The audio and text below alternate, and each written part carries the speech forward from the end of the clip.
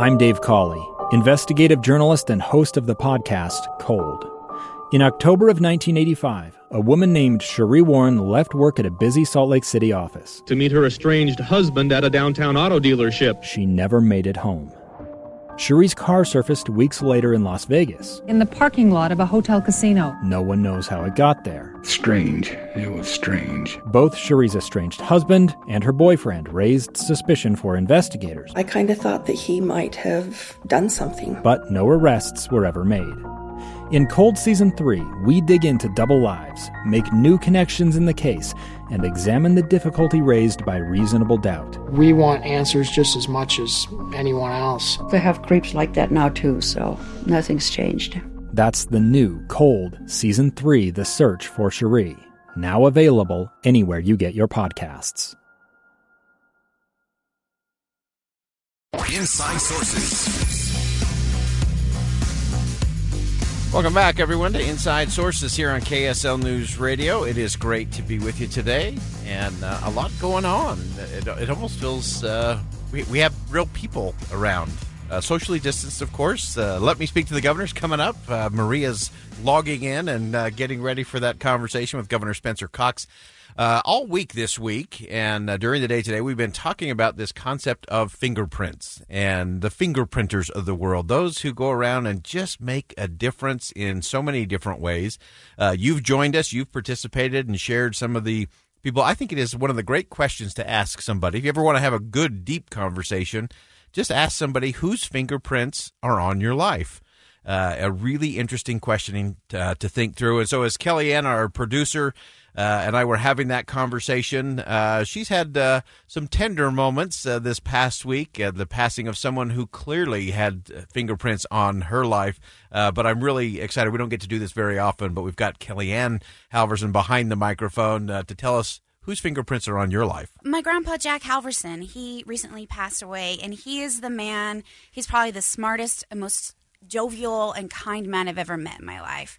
And it was really sad to see him go, but he taught me to love to learn. Yeah. And that really has gotten me so far in life. And as I do work for you, I learn every day as I research for you.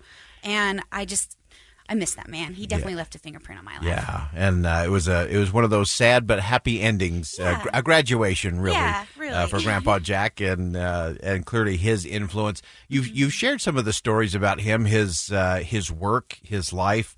He loved space and engaged there. Give us just a little sense of that.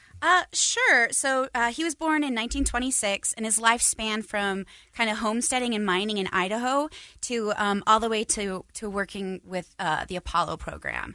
At 16, he went into San Francisco and was trained to do aviation engineering. He was a test pilot. He went to Stanford, and he helped develop guided missile technology and rocket technology, and actually Saturn rockets that led to him being at the Apollo 15 launch to see his work. He was at the forefront of computer engineering. He served 2 missions in Hawaii when he was younger. This is for the LDS Church, the Church of Jesus Christ of Latter-day Saints. When he was younger, he actually asked and got permission to be the first missionaries in the Leprosarium, Malachi. And then he actually went back in 1999 and debugged the computers at the Lehigh Temple and Polynesian Culture Centers from the Y2K bug. Just the coolest guy ever. Always teaching, always smiling. Just amazing. Forever learning. Mm-hmm. And as we've had that conversation, and again, clear fingerprints in so many different ways, you've put together just a really compelling really biography on him through video and sound, and we'll put that on our Facebook page. We'll have a special bonus podcast checking out the life of Jack Halverson. But I want to share just one little piece of that with our audience live today, and that is that he really explained in a just profoundly poetic way flight and what that meant to him. Let's take a listen. One of the most exciting things I've ever done was having the opportunity of flying. There's a feeling when you're up there alone, and particularly when you do your first aerobatics all alone, your slow rolls, your hammerheads, your loops, all of the things that you do of that nature. And you're all alone up here, all by yourself, and you look out, you can see the beautiful earth below you, the sky still above you, and it's just a wonderful, wonderful feeling. And I've experienced some nice things. I don't think I've experienced anything any more fun than actually the feeling of flying. All right. Again, that's the voice of Jack Halverson, a master fingerprinter who's left his fingerprints on Kellyanne Halverson, who's put a lot of fingerprints on this program every single day. Kellyanne, thanks for joining us today. Thanks. All right. Again, just a great thing. And we're going to do this as a bonus podcast. You want to listen to this, The Life of Jack Halverson. It is really extraordinary. Someone born in 1926, passed away just last week, and made a difference for so many. And there are so many others out there like Jack Halverson who may not have been on the front pages of the paper, may not have been on headline news, but made a difference in hearts and lives and left fingerprints. And again, that's something we just want to always be watching out for, are the fingerprinters of the world. They make such a difference for us. And when we really slow down and recognize those, that's a good day. It's a really good day. Find the fingerprinters out there. I'm Boyd Matheson, opinion editor at the Deseret News. Thanks for joining us on KSL News Radio's Inside Sources today. And as always, as you go out into the world, see something that inspires, say something that uplifts, and do something that makes a difference. Welcome back to Inside Sources with Boyd Matheson on KSL News Radio. You might notice I'm not Boyd. I'm actually producer Kellyanne, and Boyd was gracious enough and wonderful enough to let me talk a bit about my recently passed grandfather on the radio today. And for the podcast, we are actually going a little bit deeper into the life of my grandpa and to share a little bit more about his inspirational story, how he's left a fingerprint in my life and those around him. I actually had a wonderful opportunity a few years before he passed to create a documentary film on my grandfather. So I wanted to share just a little bit of the interviews I did with him so you can learn about him in his own voice. I will forever be grateful to Grandpa Jack for instilling in me this deep love of learning. With great patience and energy, he taught me everything from negative numbers to loving all cultures, skiing, and more. He really shaped the forever learner mindset that I have today and really got me to where I am today because of that foundation. But before we do that, I'm going to read a bit of his obituary here to let you know who he was. Jack Leon Halverson passed away March 9th, 2021 in Salt Lake City, Utah. He was born to Joseph L. Halverson and Edna Mary Foster on July 27th, 1926 in Salt Lake City. He attended South High School and the University of Utah, where he completed an electrical engineering degree.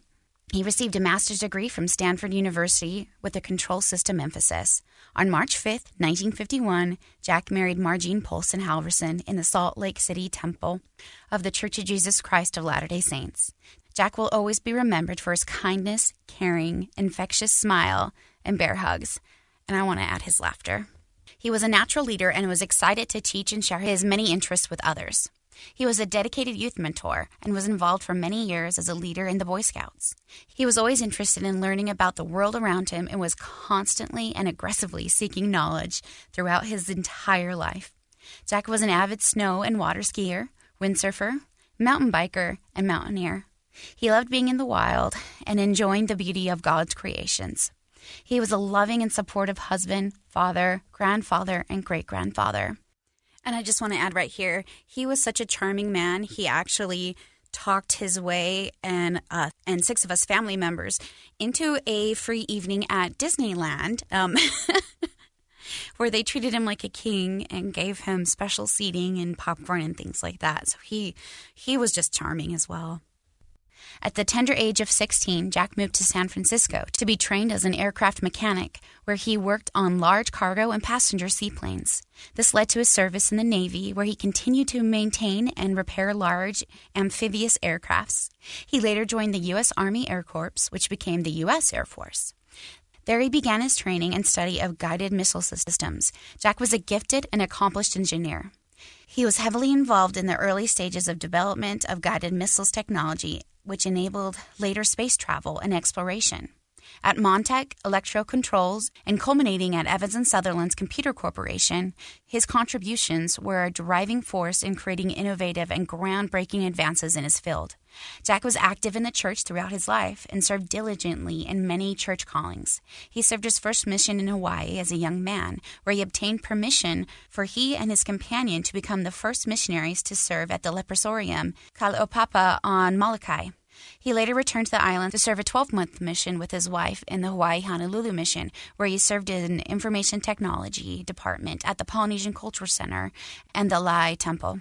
He and Margene also served as workers in the Salt Lake Temple for years, and he loved and served the Lord right up to the very end of his life.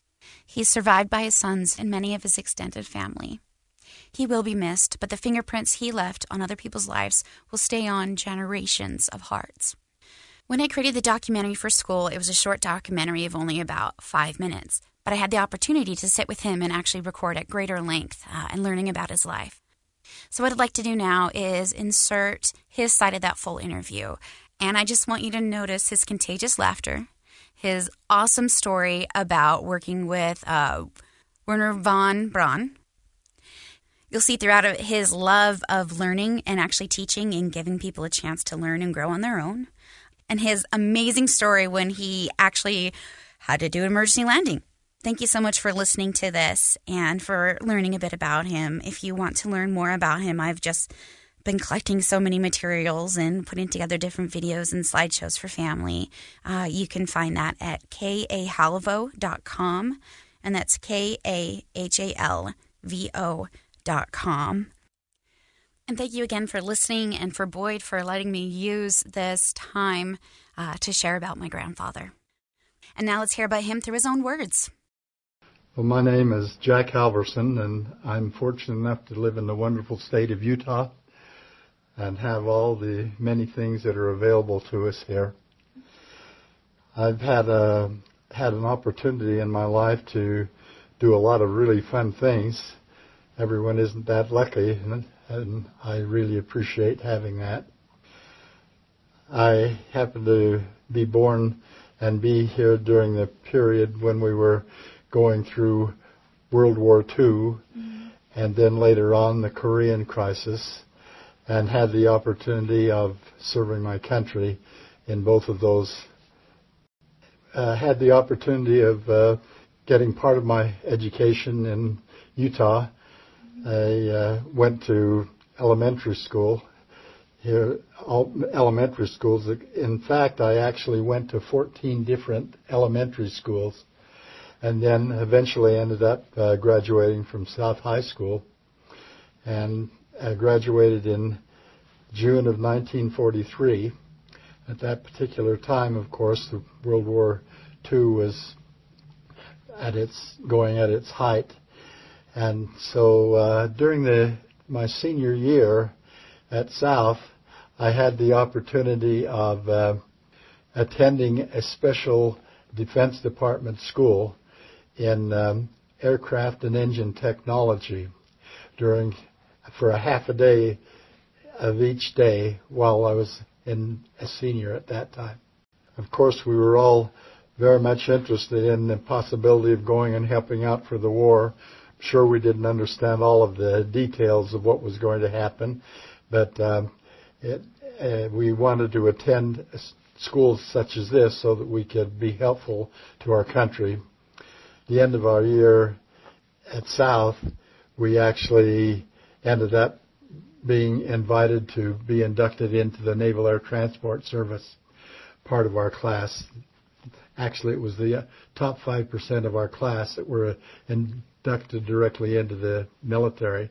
So I actually graduated from high school on June the 3rd of that year, and on June 13th I was at the naval base at Treasure Island, San Francisco, actually working on military aircraft. So that was pretty exciting for us, and there were lots of things that we had to learn there. And the program was a program for training flight engineers, and the first part of that training period we had to spend on doing the actual maintenance and servicing of military aircraft flying both to the Atlantic and the Pacific Ocean. Actually, my interest in aviation came through attending this Defense Department school. And when I was 11 years old, I became very much interested in electrical engineering and actually decided that that's what I wanted to be in my life, which was a great advantage to me. But as soon as I went through the school, I got very much interested in the aeronautical engineering. And when I was released from the service, I actually came back to the University of Utah and enrolled in the aeronautical engineering program.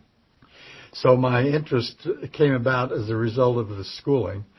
And I was only in school a part of a quarter at that time, and because of an accident of my father, I left school to help the family out.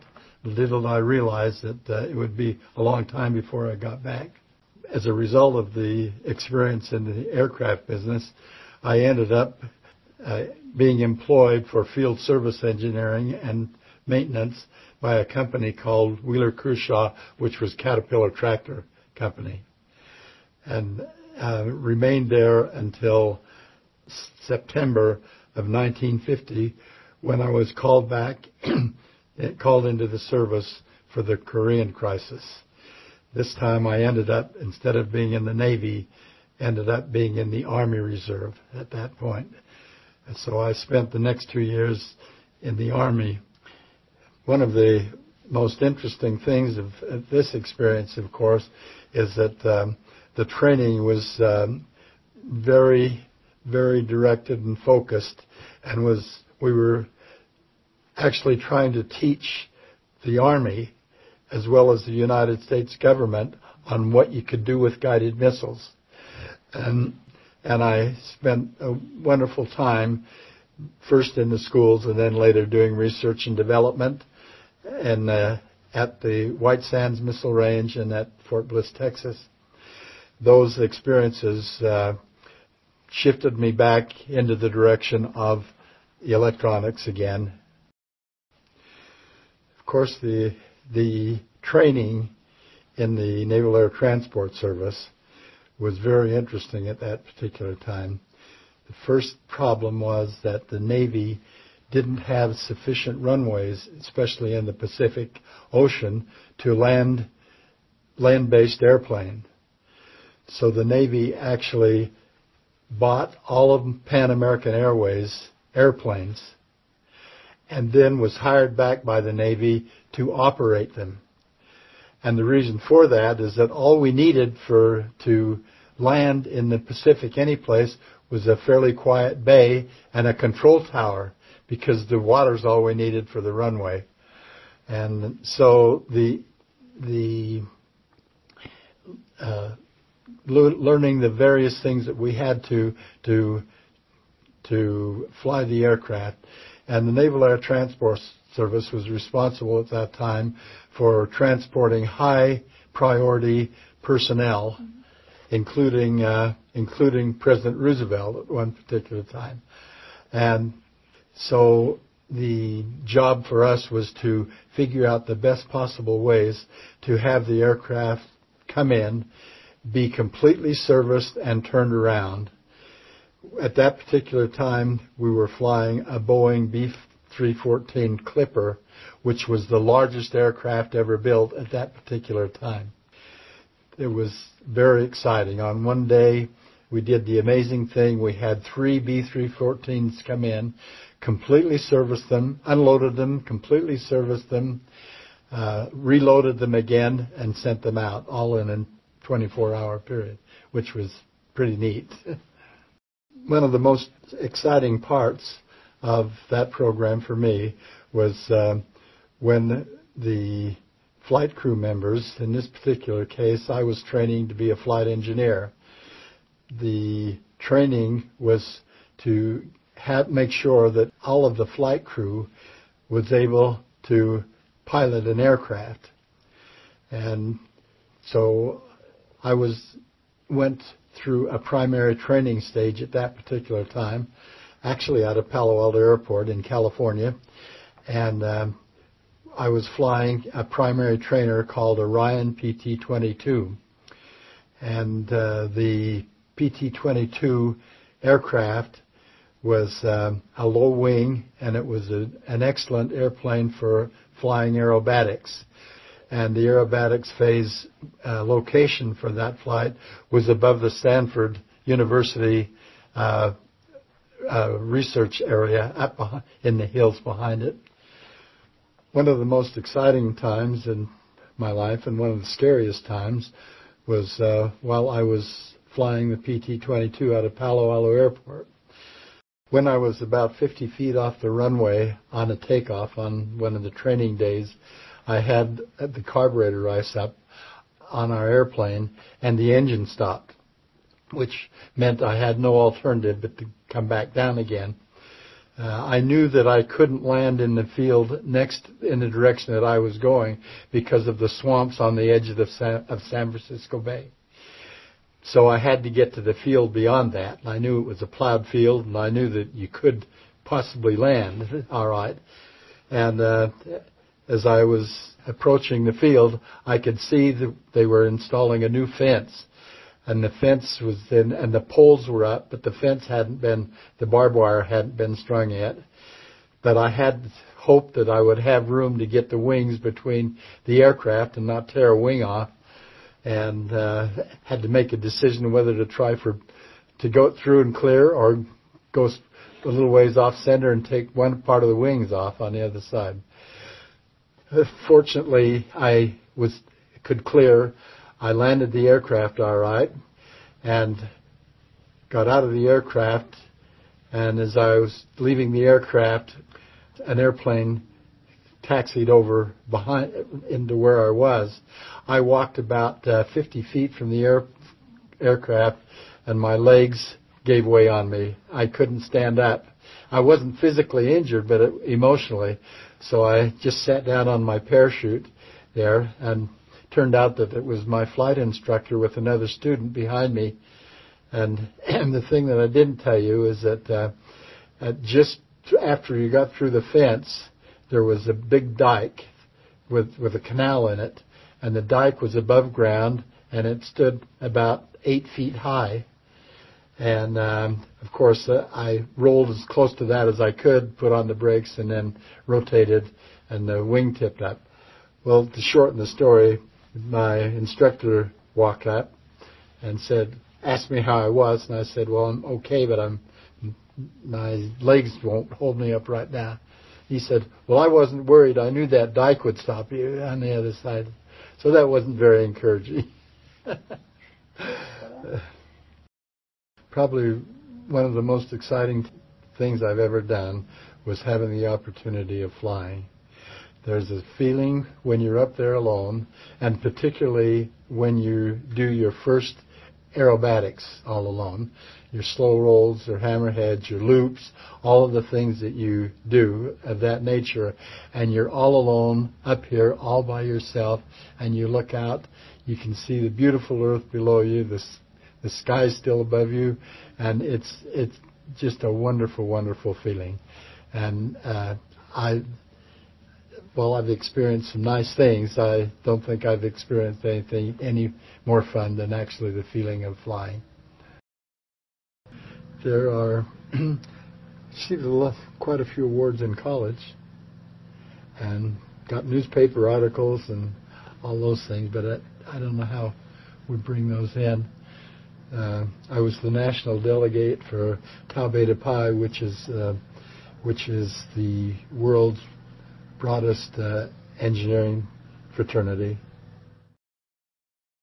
Of course, turns out that I ended up through the Naval Air Transport business with 5 of my very close friends. We all lived off of the base, lived in San Francisco, and our spiritual group there was the Sunset Ward in San Francisco. And an interesting sidelight here is that our MN when we used to have MN and Gleaners in church, our MN and Gleaner leaders were Ted Cannon and his wife, and they were stationed in San Francisco, but they went to Sunset Ward. So they were kind of our mom and dad in a way. Well, very young, though. They were just a little bit older than we were. But the interesting thing about that is that they were always there for us, questions to ask or anything we needed. But the interesting thing is that when Rick went on his mission, he's partway through his mission, Ted and Arthur Cannon became his mission president. That's kind of neat. A good little connection over there. Part of our job in the Army, as I mentioned, guided missiles were brand new. The only guided missiles we had when I first got in there was 2 missiles that were copied after the Germans, the V-1 and the V-2 missiles of Germany. We also brought back from Germany, the Russians and the Americans tried to get as many of the rocket scientists as they could possibly get. And we were fortunate enough to end up with Wernher von Braun and his whole team. When we moved into the first guided missile group, the German scientists moved out of the same buildings because they were moving to Redstone Arsenal. They just built Redstone Arsenal, a brand new facility. And so we moved in to their quarters. Okay, now the Fort Bliss is here. White Sands Missile Range is about 20 miles across a dirt road. It's longer if you go paved road. And Werner was responsible for both of those areas while I was there. It was joint. He was not a military personnel, so there was always a military person too. He already had got built the test stand for an engine that was 10 times, jet engine that was a rocket engine that was 10 times, at least 10 times the size of anything we were firing at that particular time. Mm-hmm. Okay, so he already had in mind that we were going to, first of all, put up satellites, then we were going to go to the moon. And that test stand would test a 500,000-pound engine. Mm-hmm. Okay, now the rockets that went to the moon, where we had 7.5 million pounds. So, but that's in 4 engines. So the point I'm trying to make is that he had this vision then, and was developing it, but the test stand, even the 500,000-pound, 500,000-pound engine test stand wasn't going to test an engine for the moon. That's why Redstone Arsenal was built, to build these rocket engines. Okay, so what happened then is that the missiles that we had at that particular time, these others hadn't been built yet at all, but we had the Army Loon 1 and the V-2 rocket, and they were just very primitive in comparison to the other rockets that were being made. So, what is this all? Why am I saying all this? The problem was we were trying to get funding so that we could develop more guided missiles. We needed them. We needed them really bad for the military. And our job was to try to train Congress and the House of Representatives and the government what guided missiles could do. So we had a whole display facility set up for essentially training people. It wasn't only civilians; it was military too. Okay, now what happened is if you read up on history of Europe and the war in Europe, you'll find out there was a General Mark Clark who was the the sole commander of the military forces in Europe. Okay. He came through initially at our own facility and then he came back for training and stayed in the class for, I guess, about a month. Okay. And I had the opportunity of being one of the instructors for that particular time, and he wrote a very nice letter.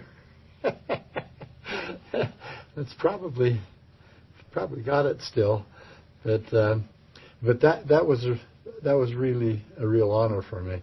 One of the most interesting and one of the best things that happened to me was in the Army was at the time that Margene and I was prepared to get married, and of course she was in Salt Lake and I was in El Paso, Texas. I was in the middle of schooling, and the rule was that unless it was a death in the family, they wouldn't allow you to miss any schooling.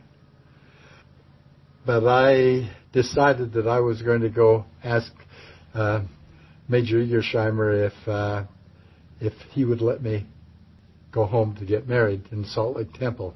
What we really planned on doing was Margene and her parents were going to drive to Mesa, Arizona.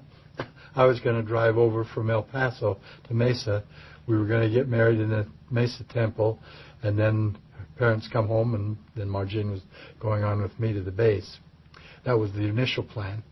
But now all of a sudden it changes if I could get permission to come to Salt Lake. So I asked him, and he said, when I went in for the interview, he says, now, first of all, Halverson, you know that we don't allow anybody to miss the schooling once they're in the school program, except for a death in the family. He said, but let me tell you something. He says, a few years ago, my wife and I were in Salt Lake City, and we were visiting, and we decided to go visit Temple Square. And he said, we walked inside the gates at Temple Square, and this guide came and picked us up and gave us a wonderful tour of Temple Square. But he wouldn't even stop with that. He showed us several other places that we needed to go visit while we're there. And we had a wonderful time there. He says, I'm going to give you 5 days to go home and get married. He says, the problem is you're going to have to be back at the top of the class in 2 weeks after you get back here. And we came home. Margene arranged for reception, and then we were married in the Salt Lake Temple and went back to El Paso. Well, first of all, I guess the first phase, I went in the Naval Air Transport Service when I was 16 years old and had 3 years by the time I was 19. Then I served a mission for the LDS Church in Hawaii. So following that experience, the experience that I had in the service and the responsibilities at the Naval Air Transport Service, I think helped give me a lot of confidence. There were things that I wanted to do and could do and believed that I could do that. So that's the first step. But the military experience in the 1st Guided Missile Group actually opened up the electronics part of my life again, and I became a guided missile guidance specialist. And then that helped me. First of all, the schooling helped me because there were a certain amount of credit hours that I got in the military that applied to my degree at the University of Utah. So I received an undergraduate degree in electrical and electronic engineering. Then when I graduated, I wanted to continue on with my education to get a master's degree. And fortunately, it turns out that the military experience that I had in guided missiles turned out to be one of the most helpful things, both in my schooling, but also gave me the opportunity to receive advanced study fellowship for, first of all, UCLA, and then for Stanford University, which I would never have been able to afford to do because by the time I graduated, we already had 2 children, and Margene was so helpful to me in this, because you think of it, she raised our family for 6 years while I was going to school. Kelly, you know, one of the things that... Well, let's do it again, but you can't say Kelly. Oh. One of the things that you may have acquired from hearing me talk before is the fact that without mathematics and the sciences, we would not have been able to do the things that we have in our life. We wrote mathematical models of the missiles and flew them on a computer 1,000 times, probably, or more, before we ever launched. And so, you know, I've been a real supporter of mathematics for the things that it offers. A while back, somebody asked me how much math I took in college, and I was thinking about, after I finished the second course in calculus, I thought I'll never do that again. But by the time I graduated, I'd gone 13 quarters of mathematics, and loved that tool. So I always encourage that. I think one of the greatest things that I've learned is that when you're trying to do a difficult job, many of the jobs that we do, we don't know how to do them. We proposed a way and made a proposal and received the award, but we didn't really know how to do it. We were going to have to figure out how to do that after we got the contract. And I learned that if I could hire the best people that I could possibly get, and then provide as many of the resources that they need, and listen to what they had to say, and have them work together, then you've got a real winning team.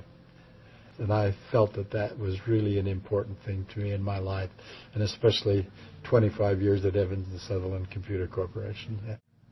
Of course, you know my favorite is windsurfing, but I don't think we need to bring that in here. Well, I brought it in anyway because that was just too much of an adorable moment. Thank you for listening to this, and I'm going to let Boyd close us out.